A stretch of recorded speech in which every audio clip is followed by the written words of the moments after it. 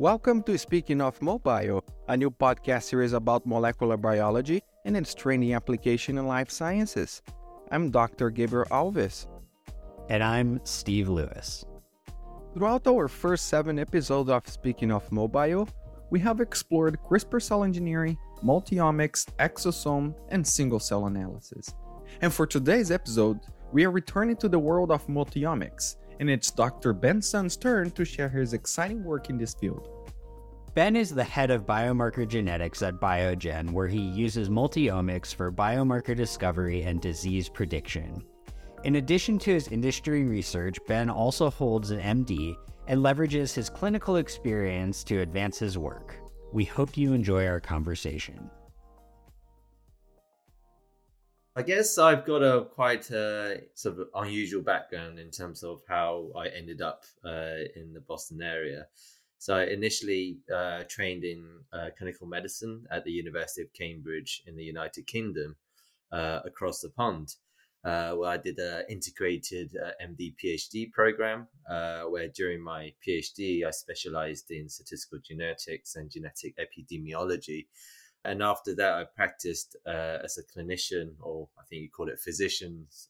And my sort of research interest during my PhD time really brought me back into the research area. And the field we work in is really where industry is doing a lot of really interesting work. And then that's what brought me into sort of Biogen, where there's a lot of excitement around using large-scale genomic data. And so I've relocated from the UK to the Boston area and also Cambridge, but Massachusetts rather than Cambridge, UK.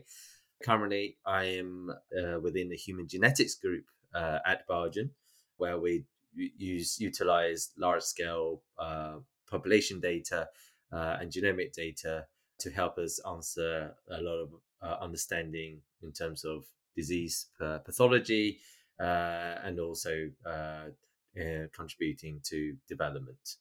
It's great to meet you, Ben. Thank you for being here and taking the time with us. I'd love to hear how you went from clinical medicine to working even more within programming, and what aspects of it are really interesting to you. There's both interesting aspects that drives what I do and what I want and where my passion lies, and also there's also an interesting change in directions. But I sort of ended there sort of through starting at my PhD, where I was always been interested in, applying big data, which was popular at the time. Now is sort of diverging to machine learning and AI, where I picked up a lot of the statistical background and mathematical background for applying it into sort of large scale data, which includes genomics and also large electronic health records. And I think coming from the clinical background gives me quite a nice way to interpret the data. I think that's where that hybrid cross-domain translation is really what drives me passionately in terms of being able to do this. And not many people are able to do that because they tend to stay in the clinical domain or stay in the methods or statistical domain alone. But I think it really opens my eyes to the bigger picture, being able to bridge the gap between the two. You mentioned about AI. I'm curious to hear your opinion about that. As we move forward, AI is becoming increasingly more popular in various fields, including molecular biology. What's your opinion in the use of AI, multiomics, and what do you think that will be the impact of AI in the future of this field? It's becoming a hot topic over the last few years, especially with the emerging of large-scale computation and tech. The popularity has gathered a lot of interest and also a lot of academic research as well as industry research that really bolstered the field. The advancement has always been on the sort of method side, but also the computation as well. The computation ability has really enabled the training where, if you take it back 20 years ago, there isn't that computing power to even do what we do now, despite the methods being there. But now with, emergence of cloud computing, also we're getting more and more cores. Our laptops are now more processing power. We're getting more and more computing power really to accelerate that process, to really see that in theory we get this, but in practice, if we apply this to a large set of data, we can also get valuable and meaningful results. It's transformative in a lot of fields so far. For example, in self-driving image processing and now language recently as well. But there's also a lot of limitations. A lot of limitation really comes down to the amount and quality of the data that we come in. I mean, with healthcare, it's been notoriously difficult, where diagnosis and patient management, the data itself is noisy. So obviously, the famous saying of garbage in, garbage out. If you have bad data, or if you have noisy data, if you have data not well curated, then the model's not going to perform well. And that's why we see this struggle for machine learning or AI to really impact the medical sciences in as much as it has done for things like imaging. But obviously, the advances that's brought in definitely has moved us closer to in terms of where we want to be. In this first season of our podcast, we were, fortunate to have guests from various areas in training applications, molecular biology, especially in exosome or extracellular vesicle research and all its potential in diagnostics and treatment. How familiar are you with exosome research, and what do you think about the use of omics in it? The exosomes is something that's is come up to the stage in recent years. It comes at a good time where omics research is becoming more and more mainstream, especially with single cell sequencing, exosomes, and also previously the microbiome. So you're getting all sort of omics, from the metabolomics to the proteomics, and now exosomes, and obviously that spans both the technology that's been measuring the omics. You're getting more and more proteins being covered, growing at a faster rate than ever. Same with metabolites, where previously you're lucky if you can do a dozen or so on the same samples, but now you can do hundreds and thousands of measurements on the same sample at the same time, through multiplexing and through advances in mass spec and NMR approaches in the metabolomics space. Despite the hype, I feel there's a lot of groundwork still to be done in terms of being able to gather and collate all that data initially, before we get to see the utility of different compartments and different tissue compartments, because it depends on the disease area that you work with and depends on the biology you're interested in. Different tissue departments could contribute differently to the effect that you see in.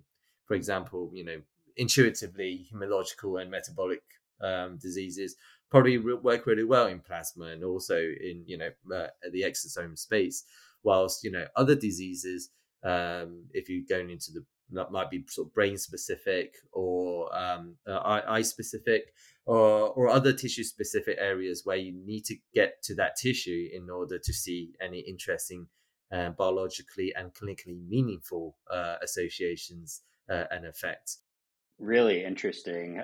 Your comment earlier about just in general computation power, I think that it's enabling amazing work in biology, and I think in particular, like you said, the blood as a target. I think there's a lot of really interesting biomarkers that can be derived.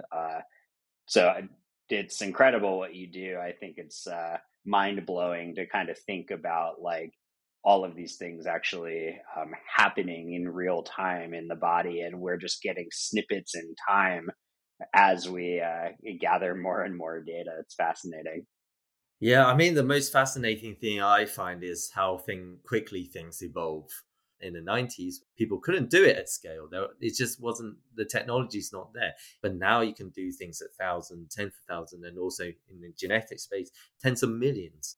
That's where it's extraordinary. And we don't know in the next 5 years how that's going to develop. Because during the years of my PhD, there's also this dilemma. Do you wait a while to have something better that do you wait for the next iPhone 10 that's going to come up in 2 years time, or do you commit the money now and buy and purchase the product or purchase the iPhone or get the sequencing done now? So it's also an interesting question to dwell on from resource planning as well. Where do you see the field go in the next 5 years? It's already happening, is that there's sample size is going to get a lot larger. Now we're working with biobanks at the sizes 500,000 or hundreds of thousands, and now since UK Biobank, there's so many biobanks that are emerging all over the place across the world. So the scale of data is going to increase by magnitude, at least. The amount of ancestry is going to get a lot wider, and the amount of information we're collecting on each sample or each person is also a lot wider. With digital technology, now we're able to do things remotely and digitally to collect a lot of information, but also the other omics I was talking about, like proteomics, metabolomics, and also transcriptomics. Those data are, you can accumulate many more of those data as well.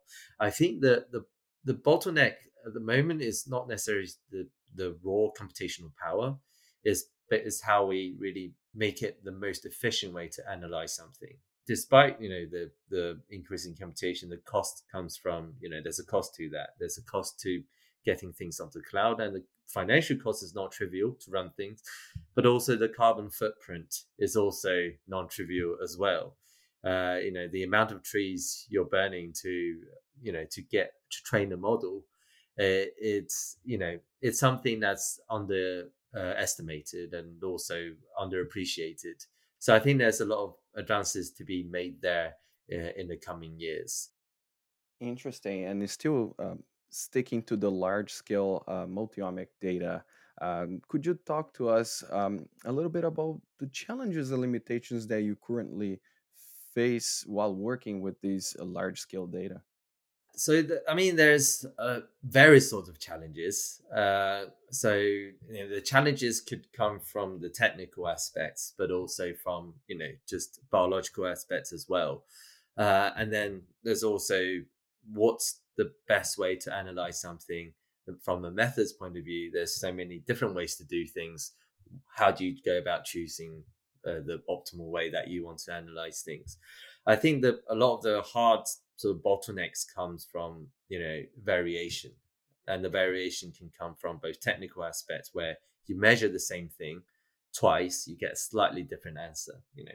Even if you measure someone's height, you get a slight variation, but that variation is so small, it doesn't really impact. You're going to get a very accurate estimate of someone's height and weight through measuring it once. But sometimes in biology, or if you measure someone's blood component for things, whether it's blood cell counts, biochemistry, proteomics, metabolomics, whatever you name it, there's a lot of variability if you're measuring the same thing twice. That comes from the technical limitations of the assay you're using, for example. And then there's also the biological variability within a person, and that biological variability could just be through sampling. You sample that through different sites on the body, like the two different parts of the blood, or blood from two different places. You might get different things, or different bottles when you aliquot it, from the tube that you collect when you obtain someone's blood. And that introduces a biological variability as well, person to person variability, and then you also have a time component that's currently very, very sort of underappreciated, which is a big challenge, because we know for sure, there are circadian rhythms, there are biological clocks where someone's protein could vary over time. It could vary during the day and during a year and during a month, especially in female reproductive biology. There's a monthly cycle as well.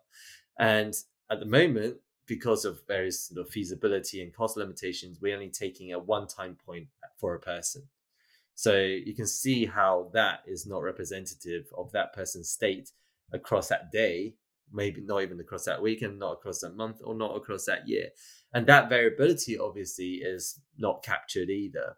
And that introduces additional sort of uncertainty in terms of the value you obtained, because that value is subject to change.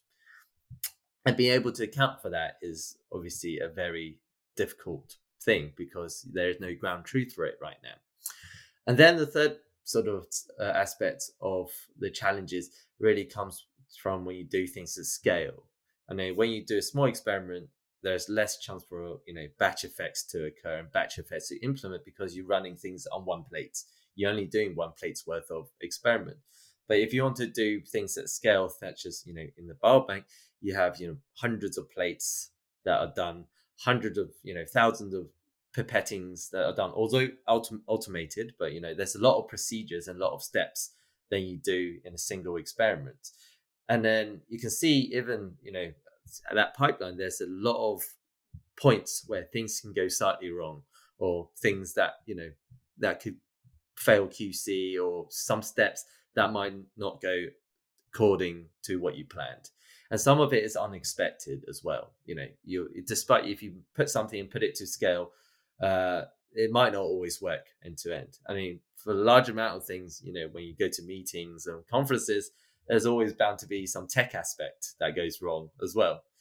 Despite in theory, like everything should work, there's nothing broken. But when you put it into production and when you try to do it for real, there's always something that can go wrong in the process. And when you're doing it at scale, I think these are no longer sort of trivial and negligible risks that you're dealing with, and be able to firstly find these issues, batch effects, plate effects, for example, and differentiate those issues from true biological variation, which also confounds what you're seeing, is a very difficult task because there is no gold standard and there's no sort of one way to do that. And then lastly comes from different methods being developed that all do similar things, and be able to optimize and choose the best method for the data at hand and for the research question you're trying to answer.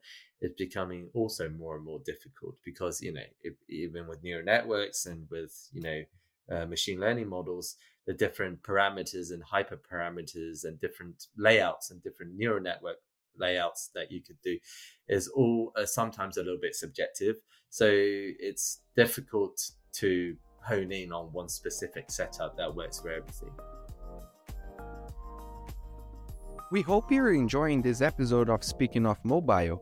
We wanted to take a quick moment to tell you about the Invitrogen School of Molecular Biology.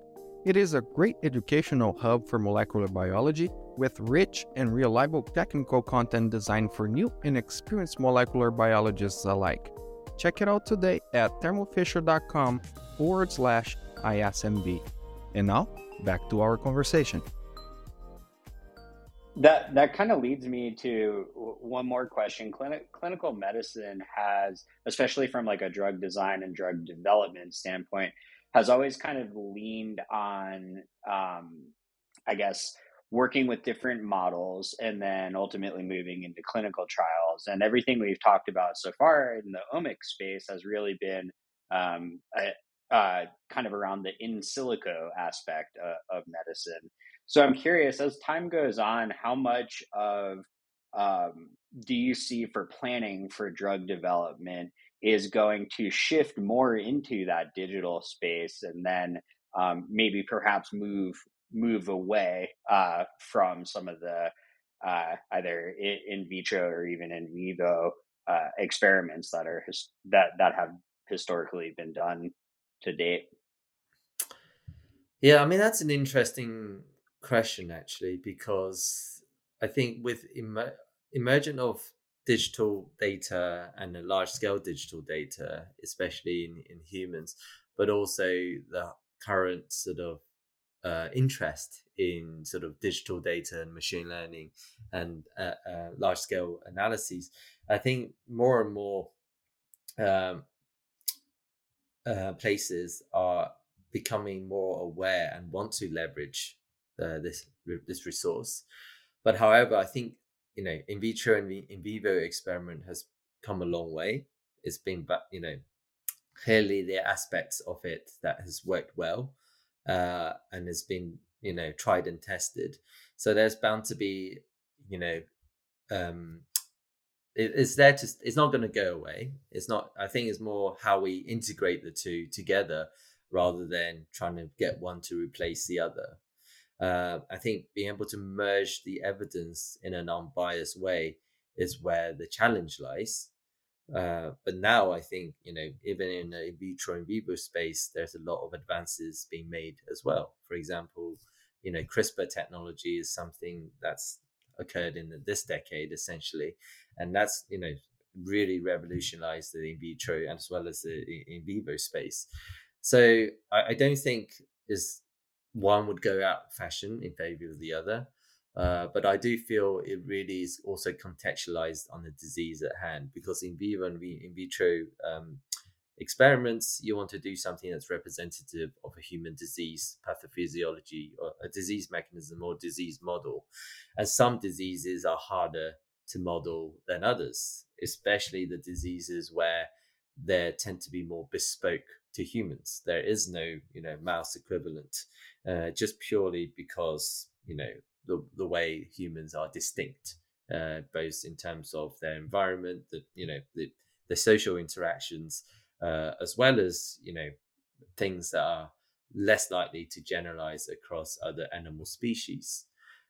So I think a lot of those diseases would definitely be harder compared to something that's more fundamental, that might be translatable across different species, where you have models for cardiovascular disease and potentially some movement disorders, and also for respiratory diseases, all sorts of diseases. But there are models that work well, and then there's models that work less well. So I think the in vitro models where there's been tried and tested models that reflect human biology very well are there to complement what we do. But it's really how we weigh the evidence that's going to be the challenge. Do you, for example, if the big data, epidemiology or human data gives you one answer, and then in vitro, in vivo experiments gave you a different answer, how do you combine those two together? How do you weigh that up? Do you believe in one or the other? I think that's something we don't have enough data for, and we won't be able to accumulate that data at enough pace and scale to answer that question empirically. So I think that's where the challenge will be.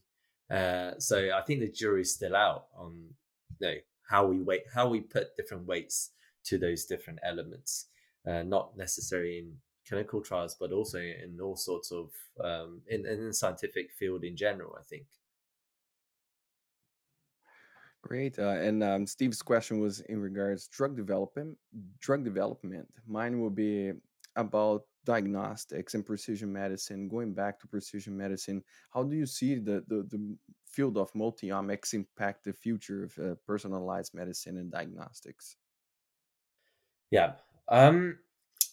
So I personally feel, if you look at, the amount of evidence that's accumulating over the last few years, there's definitely additional values, additional impact in integrating, omics, in addition to the standard demographic and standard biochemistry or biomarkers that are used clinically right now. Because if you supplement, these experimental omics approaches, if you supplement that data into the existing sort of gold standard, if you like to call it, predictors for various diseases, you see an improvement. There's no doubt that you see a marginal improvement. The improvement might not be as drastic as people hope it to be, but there's definitely improvement there. So, and that's generalized. There's been cases where it's been generalized across different cohorts. So the value, the additional predictive value is there to stay. And that's obviously intuitive because you're measuring a lot more things. Of course, you're going to see a gain. I think the difficulty comes in terms of being able to pick which of those proteins or which of those metabolites that you should consistently measure in the clinical use domain, right? Because in research, the threshold might be different to what you use clinically, because your margin of error that you're able to tolerate is different. And also it depends on how severe the disease is and what's the impact of predicting someone with high risk of disease in terms of the downstream management and the downstream prevention and downstream clinical management. And obviously, when in the clinical space, you want to be sure, right? Whilst in the research space, you might have a slight more tolerance for error because there's less of a direct impact on human health on someone. So that difference in threshold really makes it difficult to convert what you find in the research space into what you have, into what you use clinically, because this tolerance for risk is different. Because a specific, if I told you there's an 85% or 90% chance of you having an increased risk of getting certain disease, and I'm 90% or 80% sure of it, in the research space, or if something that doesn't really impact you clinically, then that's something you might go, cool. I think that's useful to know, right? To a person. But if I told you, I'm 90% sure, 80% sure clinically in the clinical domain, that means there's 15% of error that I'm not sure about. And if I told you you're high risk, I'm going to have to intervene on these, and obviously these interventions come with their own risk. Then you can see how I'm suddenly not so confident about implementing that anymore. One is for information that I would like to know, and statistically I'll be more right than wrong, likely to be right than wrong. But in the clinical space, I want to be 99% sure rather than 90% sure that I've got this, increased risk or raised biomarker, for example, for a disease. I think that's where the impact from translation from research, epidemiological research or basic science research into clinical areas has been the difficulty. But because the threshold is different, because we have to limit the amount of harm we do to patients. I mean, the first rule of clinical medicine is do no harm. So whilst that in the research space, and if you especially come from a computational background, you're more interested in expectations. On average, as long as I'm doing better than chance, or I'm doing better than what's currently available, that's good. Whereas in medicine, you have to bring in the additional weighting in terms of the harm that could potentially be caused, and some of that is actually quite difficult to quantify as well objectively. Right, and but in the other side, you will have the chance of increasing prevention rates. Like, you are on the path to developing, hypertension. You should take these measurements now, and don't you think that can also, on the other hand, help on the preventive side? Absolutely, I think there's still a lot of trials, or to be done in terms of prevention to see the utility and efficacy of that, in a non-biased way. And obviously, you have screening programs for various diseases, but some of the screening program, in the research space works, but when you employ it clinically, the efficacy is the quality of life, that's improved over time is not as different, as it's not drastically different. It's not enough to make an impact to justify the intervention that you're making, because whatever intervention you make has its own risks as well that you're introducing to a patient. So I think that the paradox is that there is value, of course, in doing this. If you implemented, if you integrated multi-omic approaches into disease prediction, or into a various sort of prevention or prediction algorithms, you're going to get a gain on average most of the time. But there'll be people where that doesn't work, that's incorrect, and that small population would suffer, and you can't afford that in the clinical space. I think there should be a lot of studies that should be done to evaluate these scores into multiple cohorts and multiple population to demonstrate there is a clear improvement over what you have right now. That, I think, would convince a lot of the practitioners to adopt these multi-omic additional multi-omic data into this. But obviously, there's another aspect, is the cost, the health burden, and the cost element that's on the health service in order to do these, because these tests, if you're going to enroll it clinically from a health planning perspective, is not necessarily going to be equitable, and it's not necessarily going to be affordable because they're not exactly cheap tests. And then you run into the issue of equitable inequality and how you divide the resources up so that everyone's getting fair and equal access to this. So that there's a scientific element, but there's also a resource element involved as well. I think definitely over in the next 10 years, you're going to see more and more biomarkers being integrated into risk score models. I firmly believe there's value, genuinely clinical value in doing that. But, there's a lot of moving pieces that still, and a lot of, different parties and point of views that needs to be considered before you make it into part of a clinical guideline, for example. It's really interesting and a great question, Gabriel. That almost kind of to me begs the question for where cell and gene therapy is headed, right? Because we're at this really interesting inflection point where we can now go inside the cell, right? And with our drugs that we design, right, or biologics, and that for a long time was something that was taboo. It was something that you didn't do because you focused on extracellular membrane receptors, for example.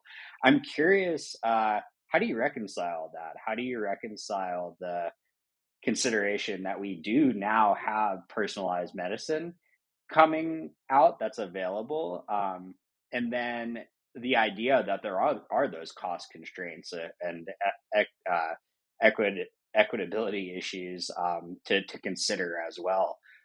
There's a lot that goes into that. I'm just curious your opinion of what it's going to look like over the next 10 years as it does become more personalized. Yeah, I think that's a really, really tough question. It depends who you ask. You might be getting, different answers depending on what hat you put on. If you, from a pure science perspective, or there's benefits clearly in doing that, but then the ethical dilemma really revolves around how you best distribute there, because not everyone's going to be able to benefit from that, and also different countries are at different points as well in terms of how equitable things are. And I mean, if you look at the COVID vaccine, for example, the distribution of vaccines is probably, from scientific perspective, if you treat everyone equally, probably hasn't been optimized. But there's so many forces in play here that what you see is it's something that's very complicated. So it's difficult to put a way to sort of best distribute and answer that question. Quite frankly, I think personally, coming from a science background, I like to see the field evolving. I like to see whether things work or not, and how you distribute that technology is probably outside a scientist's area of expertise. It's probably up to the resource planners. But I think from a scientist perspective, you're interested in whether something brings value to to the field, to life sciences, to medicine, to people's lives. Does it improve? I think it's similar. If you go back in history, with advances of penicillin, scientists care about, does penicillin work, or does a drug, or does something work? Whether how much you sell the drug for, or how you distribute the drug, and how you produce it, and how you distribute, who should get it, I think is something that's probably out the remits of what we do in science. Yeah, but it's a very important thing to consider. But I think I think there's no easy answer to that. Certainly. I figured I'd take the opportunity, since you are both a clinician and a scientist, to get some of your perspective there. So yeah, thank you. I know that's a really long question, maybe better had at a bar over many beverages and ways to solve the world crises. Yes, that sounds good, Steve. Ben, I asked this question to every single guest that comes in this podcast, which is their um, uh, opinion and what is the most important ingredient for their success in their careers. So, would you mind telling us what is the most important one for you? I mean, I could think of several, but the one I th- I think the one most important trait, it's just, I think it's more about being passionate and believing what you do without being affected by external influences. So I don't think you should pursue success as something in itself, but in just do what you believe and you're passionate about and what you want to do. If you're interested in, for example, a mechanism or a research study or something that really sort of gets you up in the morning, then you're probably along the right tracks in doing something that you feel is meaningful to yourself. That might not necessarily lead to success in different ways that you want to measure it, however, by today's standards. But at least you can look yourself, look back on yourself and go, what I did at the time I felt was worthwhile, or what I did, what was the thing I pursued was worthwhile. I think that's something that defines what you feel is successful. Then I think that's really what's important. It's not about what other people define what success is. I think it's all about when you looking back, if you're able to leap forward in time, at your funeral and go look back on yourself in your life and go, what I did there, I would have done again. I think that's something you've achieved, that you've proved to yourself. You've done something worthwhile. Awesome. Thanks for your perspective on that. That's great. Sounded a bit philosophical. Yeah, I was going to say, you didn't expect the existential questions on the science podcast. Right. But it's we like to keep the guests guessing. Yeah. Well, I mean, there's so many cases in science instances where people do the work and are not necessarily rewarded in the same in proportion. If you look at the case, DNA, GFP, there's so many things where success doesn't hard work and doing meaningful things doesn't necessarily lead to success in double quotation marks. But I feel that doesn't mean what you did wasn't worthwhile to yourself. That was Dr. Ben Sun, head of biomarker genetics at Biogen in Cambridge, Massachusetts. If you'd like to hear even more of today's conversation, you can view the extended video version of this interview by visiting the URL in the episode notes. And if you enjoyed listening to our interview with Ben, try to share something interesting that you learned with a friend or colleague this week. We hope you brighten their day and pique their curiosity. This episode was produced by Matt Ferris, Sarah Berganti, and Matthew Stock.